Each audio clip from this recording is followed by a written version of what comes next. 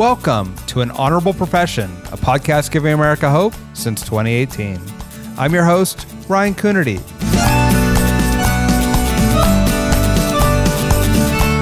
As always, a reminder that An Honorable Profession is a New Deal Leaders podcast. The New Deal is an organization that supports some of the most thoughtful and innovative voices in American politics. I've been a member of New Deal for years, both when I was mayor of Santa Cruz and now on the Board of Supervisors for Santa Cruz County. You can find us at newdealleaders.org or wherever podcasts are found.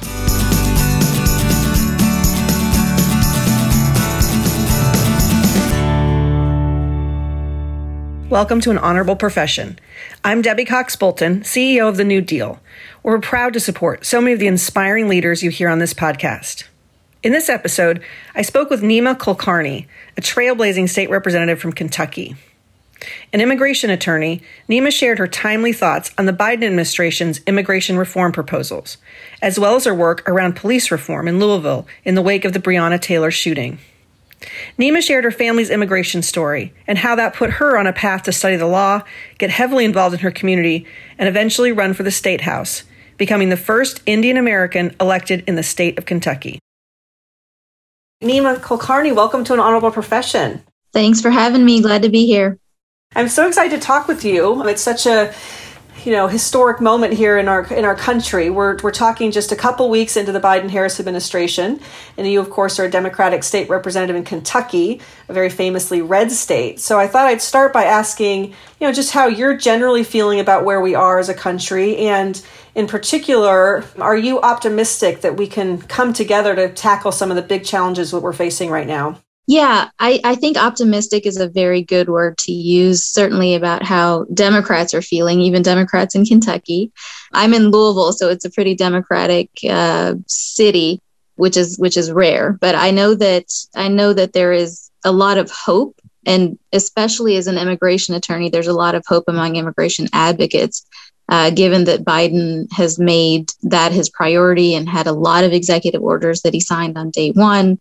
And in the first week, sort of reversing these horrible policies that we saw under the prior administration. So that plus, this new budget that was passed, or the Relief Act that was passed by the House with Vice President Kamala Harris as a tiebreaker, I think all of that is something that is very encouraging to us, and really fills us with hope that there's some movement that can be made in a more progressive direction. Yeah, I certainly hope so. And I definitely want to come back and spend some time talking about immigration and your work there. But let me ask you one other political question while we're on the subject of Kentucky. I think a lot of people, it wasn't too long ago, last November, were really hopeful that Amy McGrath might be able to unseat Mitch McConnell. She, obviously raised a ton of money. And at least from the outside, it kind of looked, like it might be competitive. I know you do have a Democratic governor, so you can win statewide in Kentucky as a Democrat. I'm just curious about your take on what's kind of the winning formula for winning statewide in your state.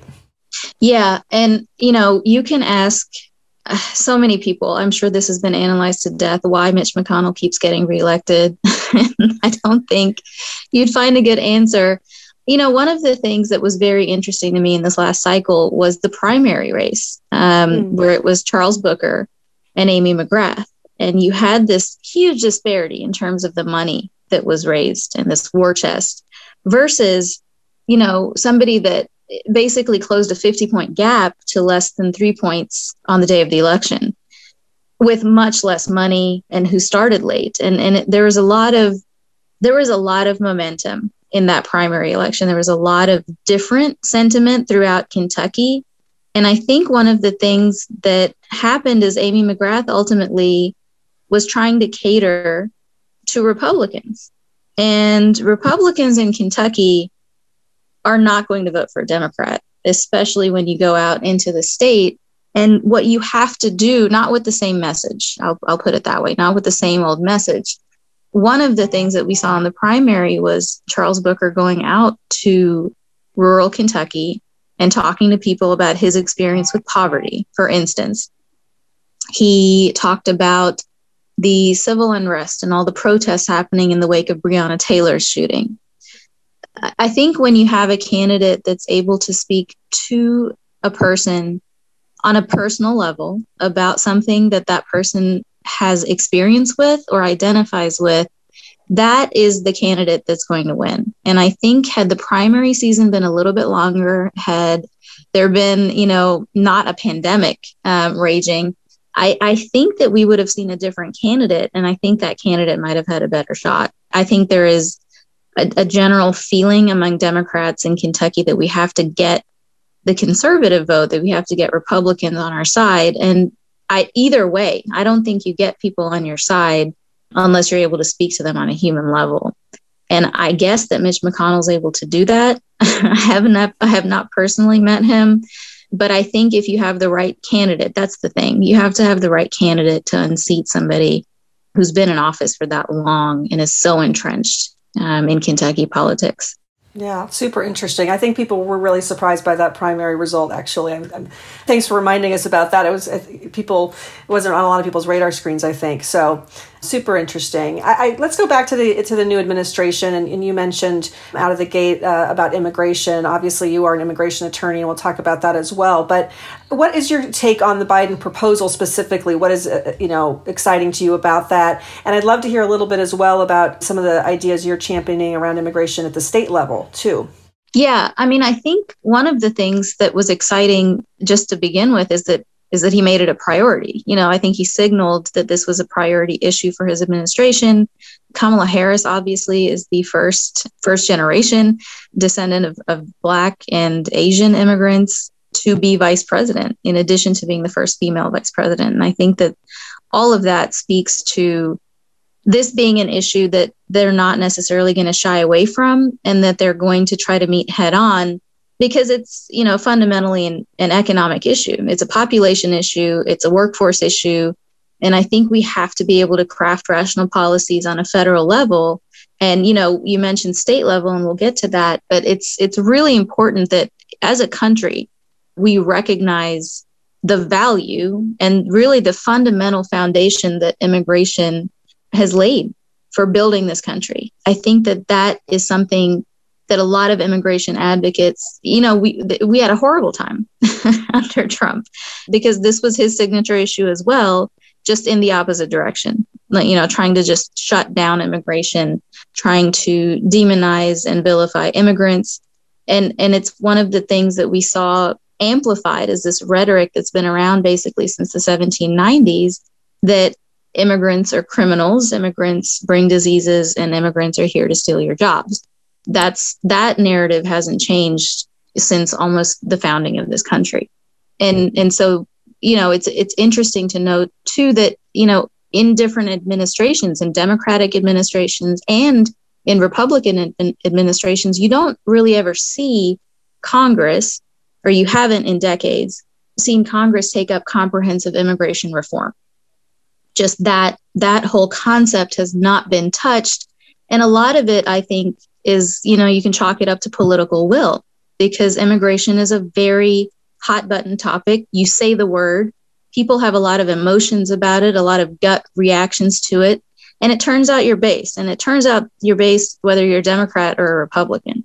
So, and it's unfortunate, but I think that's why we have not seen sort of these very simple solutions that have been analyzed by experts that have, we've looked at how much the cost is, what is the benefit to the country, and nothing is being done because politically it's expedient to have immigration continue to be an issue, as opposed to solved.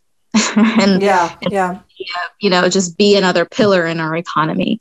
And I'm hopeful that Biden's proposal focuses on that, right? So part of his proposal includes updating our employment-based immigration system, which is what I practice in. So I specialize in that area, and that is specifically dealing with employers trying to get folks to come work for them, or it deals with folks trying to start businesses.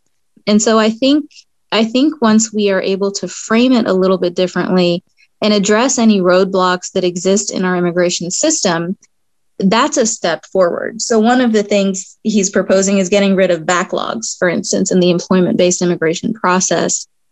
Those caps, there's backlogs due to these arbitrary caps that were placed back in 1990. So it's pre-Google, and it has not reflected, the tech boom at all. It has not reflected the major shifts that have happened in various industry sectors in terms of workforce needs. And I think that, just updating that system would have a huge impact on our economy. And once you start seeing the beneficial impact, it's much, much more difficult to get caught up in the rhetoric. So I'm hopeful that we start talking about immigration in the right way, and therefore the policies will kind of follow.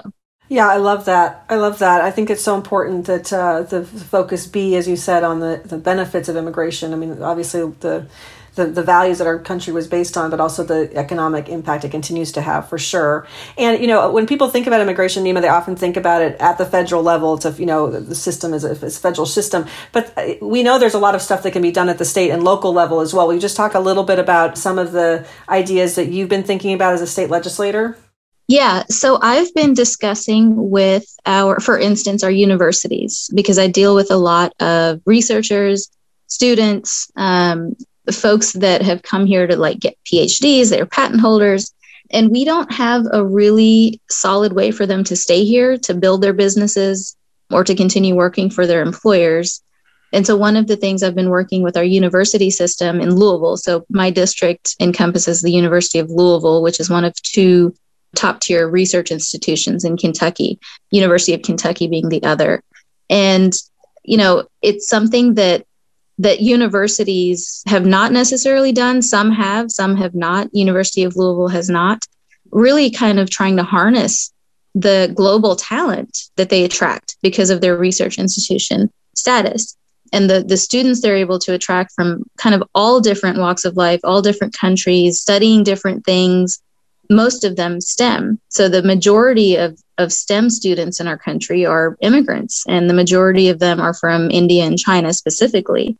And, they come here, they develop a technology, they get a patent, and then our work visa situation is such that it's, a random computer generated lottery, and you may not get it, so they have to leave. So they take their patent and their technology and they start their, company somewhere else, most likely Canada, or their home country. And it's something that we are just continuously losing out on a daily basis because we're not being deliberate about it. And we're not doing it federally, but we can do it on a local level. And so that's something I'm really been kind of earnestly discussing this with our university to try to get something in place that helps these folks stay here. And that's kind of in the high skilled area, right? So these are highly educated people, high skilled workforce, mostly STEM. And I think you can look at the opposite as well in terms of unskilled labor. So you're not talking about professional positions. We have a lot of farmland. We have a lot of agriculture in Kentucky as well. And I've heard from employers, because they have a lot of undocumented folks working for them who cannot get driver's licenses. And so you have a situation where there's an employer who cannot function without his workforce, or this one, very reliable person that has been there in their business, and they don't want them to go to the grocery store because they might get picked up by ICE because they don't have a driver's license. And that is the majority of the pipeline that leads to immigration detention and deportation. Is you get stopped for some reason. It may be a broken taillight. It could be something as innocuous as that. You don't have a driver's license. You don't have, auto insurance. And then you're, sort of detained. They find out you don't have papers. ICE comes, gets you, and you're put in immigration detention and then deported. That's the pipeline. They are not rounded up necessarily all the time because of crimes. It's usually something, related to a driver's license offense. And you think about how many people and how many families are caught up in that, and how many employers are then impacted when their workers don't show up. And, having a driver's license be issued regardless of your immigration status is something that is a pretty simple fix, and it would lead to increased revenue in terms of fees. It would lead to safer roads because you would require auto insurance and driver's tests. And it's the rational argument against it does not exist, right? It's just basically, why would we reward them with driving privileges? And I think, again, if you're able to frame the conversation in a rational way, you don't have these arguments that are sort of gut reactions to how immigrants were portrayed, in the past. Yeah, thank you for those. I know that you've really become a national leader on these immigration issues, and we're grateful at the New Deal to have you as an expert and sharing some of those ideas across the country. I'd love to turn to another issue that has been in the news this week. The mayor of Louisville, who's actually also a New Deal leader, Greg Fisher, he released the results of an independent top-to-bottom review of the Metro Police Department in response to the shooting of Breonna Taylor. And I know that's also an issue you've been really deeply involved with, both sponsoring police reform bill in the legislature as well as being part of the mayor's civilian review board. So I'm curious about how you got involved in that issue and how you're feeling about the report and a path forward in Louisville to heal the community. Yeah. And I think, it was so interesting when the report came out because it was basically affirming what we all knew, that there was a disparate level of treatment by the police based on race in certain communities. And so, the folks that are down at Injustice Square, which is what they renamed Jefferson Square Park, because that's where the protests were, and they're still there in the wake of Breonna Taylor's death every single day. I think, those folks would tell you, we already knew this. We already knew what was in the report. And we've been calling on you to change your policies because we already knew this. We've lived with this for most of our lives. I think that it's empirical evidence, it's objective evidence that maybe some other folks in the community need to see, that do not understand what systemic racism is, that do not understand how deeply rooted this racial disparity is in terms of treatment by law enforcement, which can result and does result all too often in death for no reason. And so I think that what we can see here is that there is no path forward except to reform our police force, reform their training, reform how they police their communities, and really, really try to build trust with the community and the police officers serving them back, because that trust is gone. And I think that, if we're ever to get back to any semblance of confidence in our police force, we have got to rebuild that trust. And the only way we can do that is by giving the community some assurance, some real signs of progress in terms of police reform. That includes creating the Civilian Review Board. That includes making sure police training measures and the curriculum is completely overhauled. It also, is important to make sure that we root out any signs of white supremacy in our police force and not let that continue, not let it fester and not let it grow in the dark until it's too late. So I'm hopeful that while certain folks in our community already knew this, I think that this report will help other people understand that this is not something that's just something some activists are saying and dismissing it. This is a real empirical report that we all need to pay attention to if we're going to survive. And I say that quite literally because people are dying and people don't trust the police. And there's just no way to get past that until you address all the issues that have been identified in the report. Yeah, it's a conversation happening across the country, isn't it? And it's such an important conversation to rebuild that trust. Nima, I know another topic that is important to you. You were a leader of a just announced package of bills and reforms called the Kentucky Maternal and Infant Health Project. I'm excited to hear more about that and what you're trying to achieve with that package. Yeah. So as you mentioned at the beginning, Kentucky is a very red state, which means it's very pro-Second Amendment and it's very pro-life.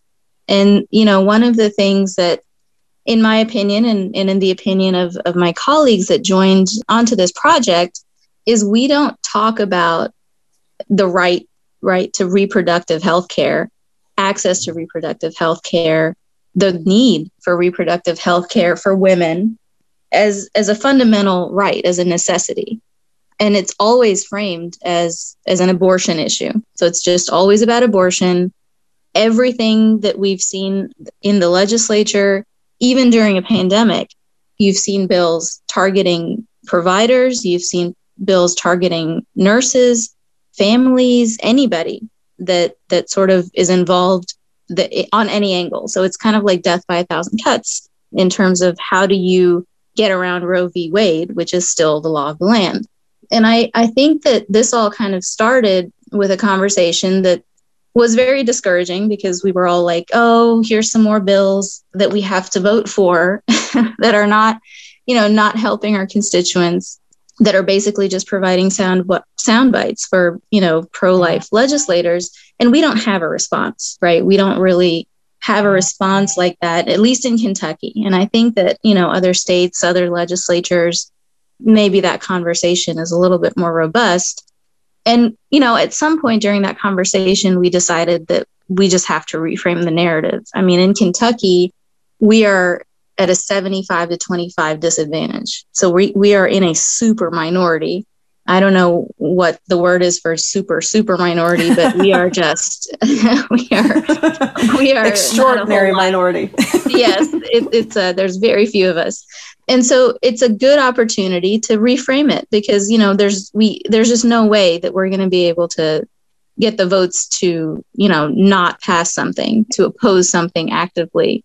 And I think that's where this project came from. And my colleague, Representative Lisa Wilner, has very close ties with a lot of reproductive advocacy groups. And that's how it came about. We were like, here's what the maternal and infant health needs are in Kentucky. Here are some broad areas that we need to focus on, like access to care, like, incarcerated women. And that's something that I spoke about at the press conference that we had, because it includes immigrant women as well. And it disparately impacts Black and brown women. And it's just shocking. I mean, in Kentucky, a woman can be shackled while giving birth to a child. Oh. That child will be separated from her very soon after giving birth, regardless of if she's in there for a violent offense or not. And that's where we are. That's the state of, maternal and infant health for incarcerated women. And that's just one area, mental health care, postpartum treatment, the coverage, insurance coverage for any, supplies, any medical supplies, any medical care. There's just a whole slew of policies that we are not enacting that actually do impact mothers and infants.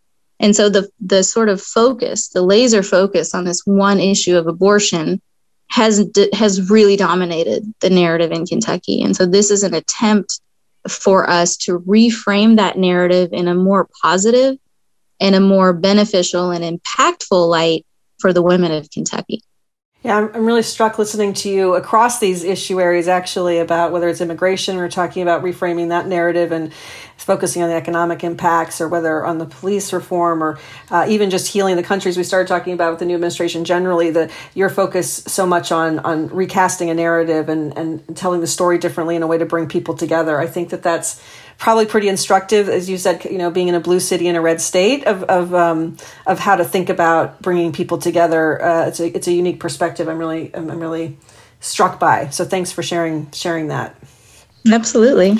Yeah, I'd love to switch gears for a minute and talk a little bit about your own experience into public service. After all, this is a podcast called An Honorable Profession to talk about the value and importance of public service. So we talked a lot about immigration policy, and I obviously you are also an immigrant yourself, not just an immigration attorney.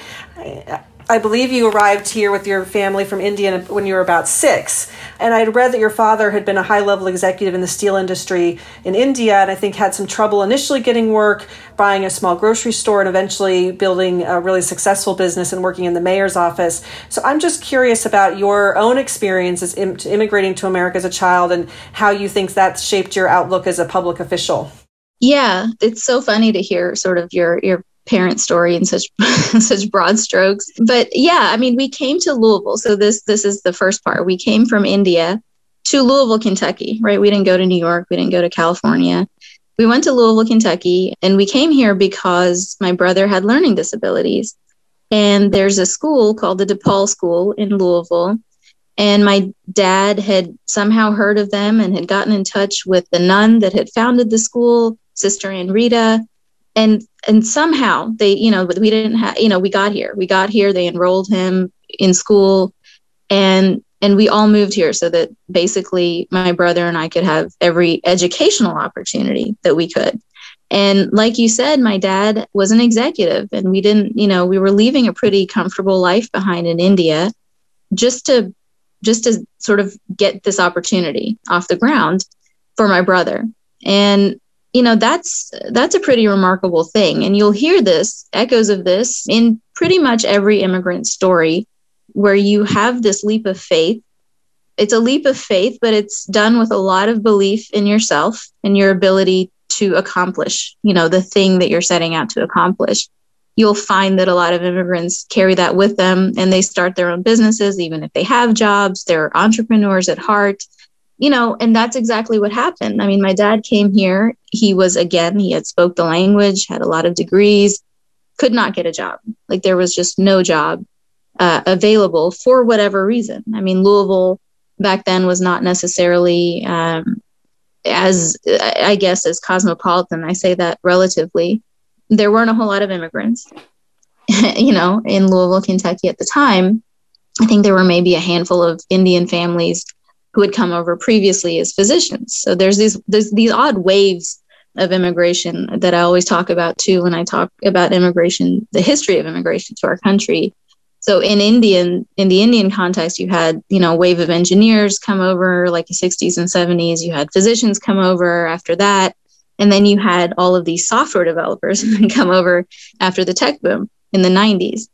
And so we came in the middle of that, after the physicians, before the tech boom. And so it was an odd time, I'm sure, for Louisville, but yeah, couldn't find a job. And so they used their savings, they borrowed money, and they bought a corner grocery store. It was called 8 to 8. And it was in the heart of Germantown, the Germantown area of Louisville, which again, back then actually had descendants of the German immigrants that lived there. They still had some older German folks, and it was a very predominantly white area, predominantly older folks living there. And we just sort of showed up, this, Indian family that now ran the corner grocery store. And my parents had no experience running a grocery store, slicing deli meat, selling cigarettes. It was just not something they had ever done, but it put food on the table. And really that was probably one of the first times that I saw my parents, be accepted into the community. They couldn't pronounce their first names. They called my parents Sam and Sue, but they really embraced us. I mean, we never had to worry about, keeping a gun in the store. My brother and I delivered groceries to the neighbors who would, sometimes give us a quarter. And it was like such a big deal to me because, it's like the value of hard work. I mean, it sounds very cliche, but that's where I learned it. And I learned also sort of the need and the obligation that you have to give back to that community. So we didn't have a whole lot during those years, but I saw my parents help out neighbors, help out other families wherever they could and however they could. And so that was something that I just learned by example, and that sort of translated to, what do you want to do with your life? You're going through school. And I was like, well, I just want to help people. I don't know what that looks like. I tried medical school because, in the Indian community, it's very important, your education and sort of succeeding. And I tried medical school, but couldn't get through organic chemistry. So that was my Achilles heel there. I love that. And so I was like, I looked at the law because I had majored in English literature, mainly because I had a great English teacher in high school. And so I was, at some point in my life, I was like, I'm going to be a short story writer in Ireland, which is just a very, very strange, very specific thing to want to be when you're growing up. But somehow that led to me going to law school. I'm not even sure how all of it happened, but that the convoluted route was me ending up in law school in DC, because I wanted to get into policy more than the practice of law. And I was able to intern at Amnesty International, at Human Rights Watch, at the Government Accountability Project, and did a whole lot of clinical legal work. It was 700 hours or so. I went to a very progressive, social justice oriented law school. And, so I learned that you could, be a lawyer. It doesn't have to be about billable hours. It doesn't have to be about making partner. You could be a lawyer and help the community. And that to me seemed a perfect fit. There was a clinic in my law school. And that's really how I got into immigration law to begin with, is because I saw this very tangible impact that you could have on a person's life, beneficial impact that you could have on a person's life, helping them, get essentially to where I was, a naturalized citizen. And so, that's where it all came from. I mean, I can just attribute it all to the pathway that my parents laid for me, because they really taught me from an early age that you should give back. If you've got something and you're doing okay, you should help the community however you can. It doesn't have to be in a major way. And so that's kind of what happened. And I think throughout my work in immigration law, I saw, basically how much policy impacted immigration law.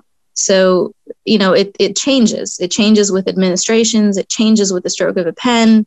It's different from other areas of law because it is so movable. It's so changeable.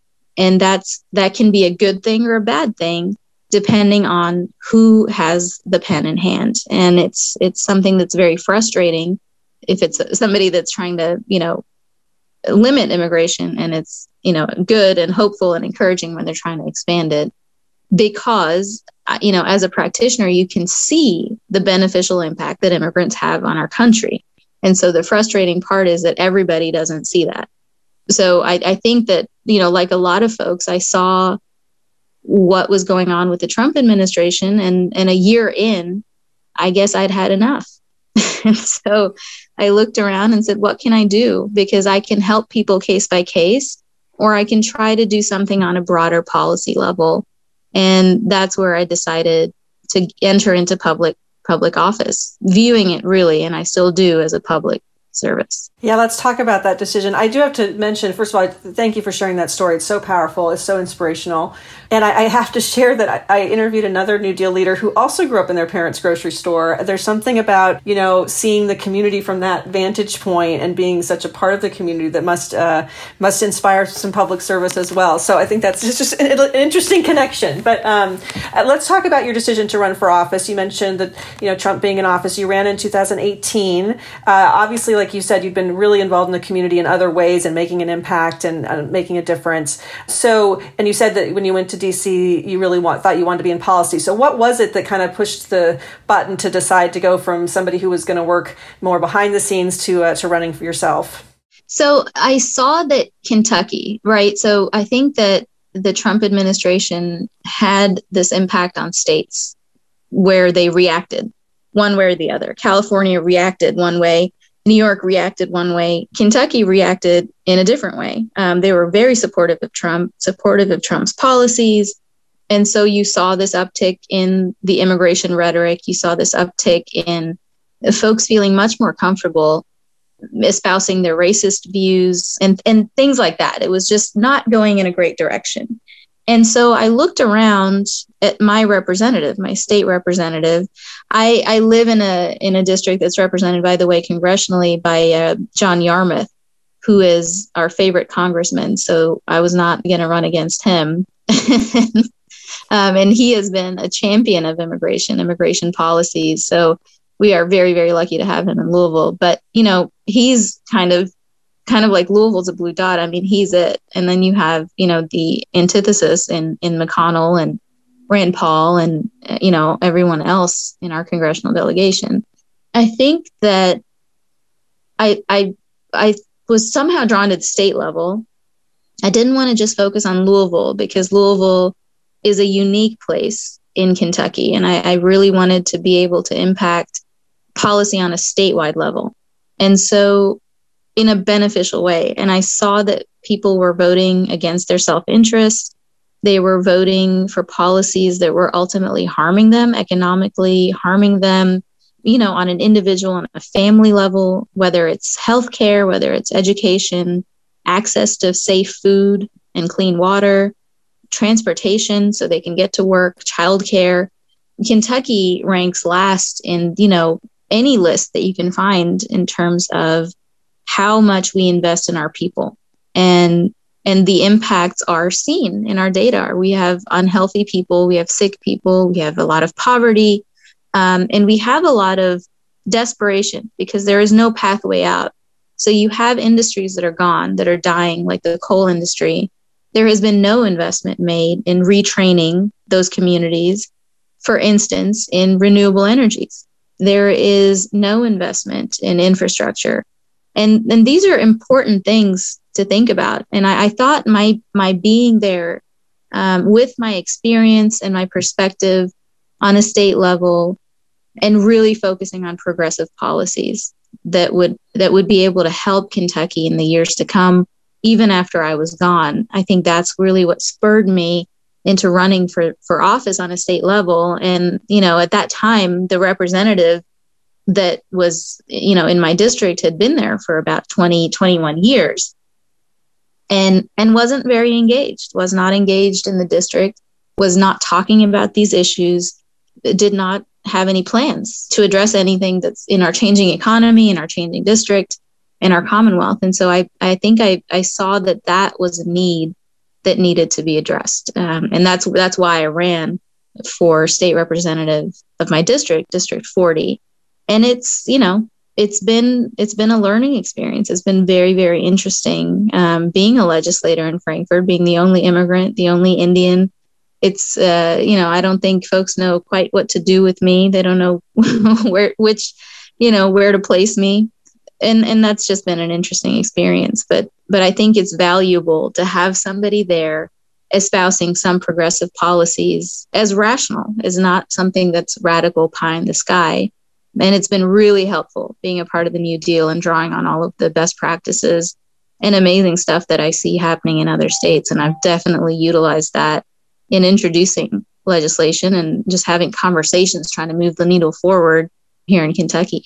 Yeah, well, I appreciate you saying that. I do want to stay on that thought. You read my mind about my next question. You really are a trailblazer in so many ways, and you mentioned it, but it's worth underscoring. I think you were the first Indian American to even run for public office at the state level in Kentucky, if that's correct, and then only the second woman of color in the Kentucky legislature. So I've been so moved, early this year with watching Kamala Harris get sworn in and how many people that's touched just to see that kind of representation. So, can you just speak a little bit more about, that experience that you alluded to and being a candidate and then a representative, that didn't look like, maybe people were used to seeing there, and how has that been for you? It's really been amazing. I think that, and I see that Kamala Harris, even when she was, when they were running, that she was the VP pick. That was exciting. I think that when they won, it was just such a historic moment for South Asians. I mean, just the levels of excitement, you couldn't believe it. And you look at the makeup of the cabinets and the folks that they have picked and appointed, and there's a lot of immigrants. There's a lot of immigrants, a lot of South Asians, a lot of people that care about the same issues, I guess, that we do. And I think that, that hope and that optimism that we talked about in the beginning, that has a lot to do with it. It's not just lip service. It's not just, the Biden-Harris administration saying, vote for me and we'll do this, and then they don't. There's actual structural changes that are happening in our government where you see people that are actually qualified for positions being appointed to those positions. I mean, that doesn't sound very radical, but after the last 4 years, it's refreshing. And it's a sign that I think we're getting back to normal. And the reaction, certainly in the immigrant community and the Indian community specifically has been just phenomenal. I was a member of the Emerge Kentucky group back in 2012. And that's a nationwide group that helps train Democratic women to run for office.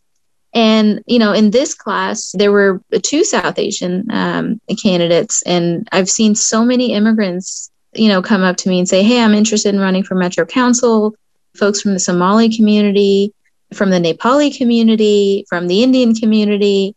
And it's just amazing. And they're mainly younger people, which is equally as exciting, if not more so, that these young people are so engaged that they're already planning, not like me with my sort of circuitous route to public office, like planning ahead so that they know, in the next 5 years, they're going to run for this office. And it's just astounding to see the level of determination, really, and engagement that just either my race and then Kamala Harris's election has created in Kentucky. And I'm sure it's happening nationwide.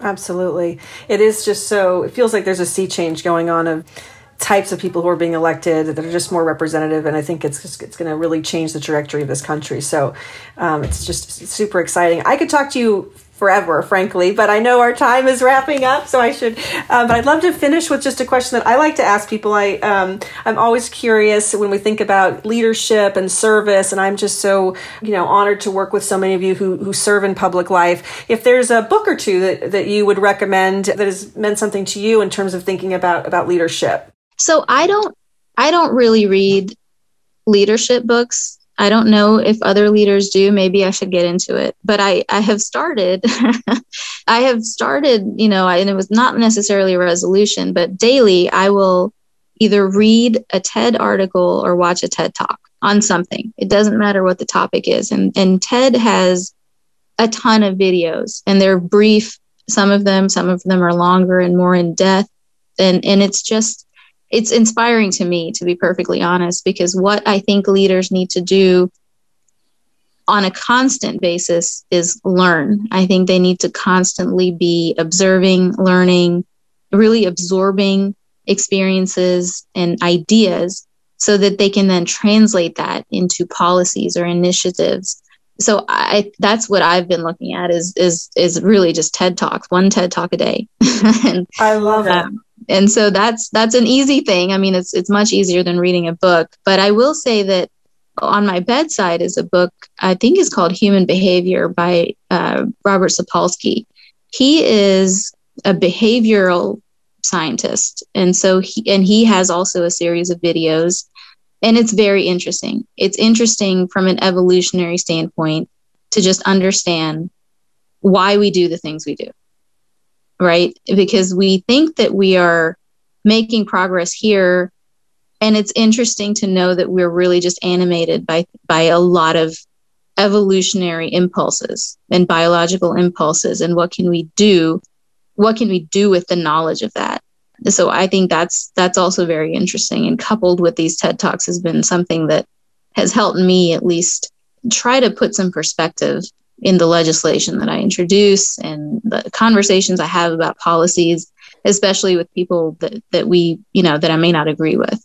So not necessarily a book or leadership book, but these two things have been helping me try to kind of keep focused on why I'm doing what I do. I love it. It's fantastic. Thank you for that advice. Well, Nima Kulkarni, really appreciate you being with us today. Thanks for joining us. Thank you so much. It was a pleasure speaking to you. Thanks for listening to An Honorable Profession. Please subscribe to hear more amazing leaders and keep asking your elected officials to be honorable. Boots Road Group produces podcast. I'm Ryan Coonerty, and because we keep things honorable, no tax dollars were used in the making of this podcast.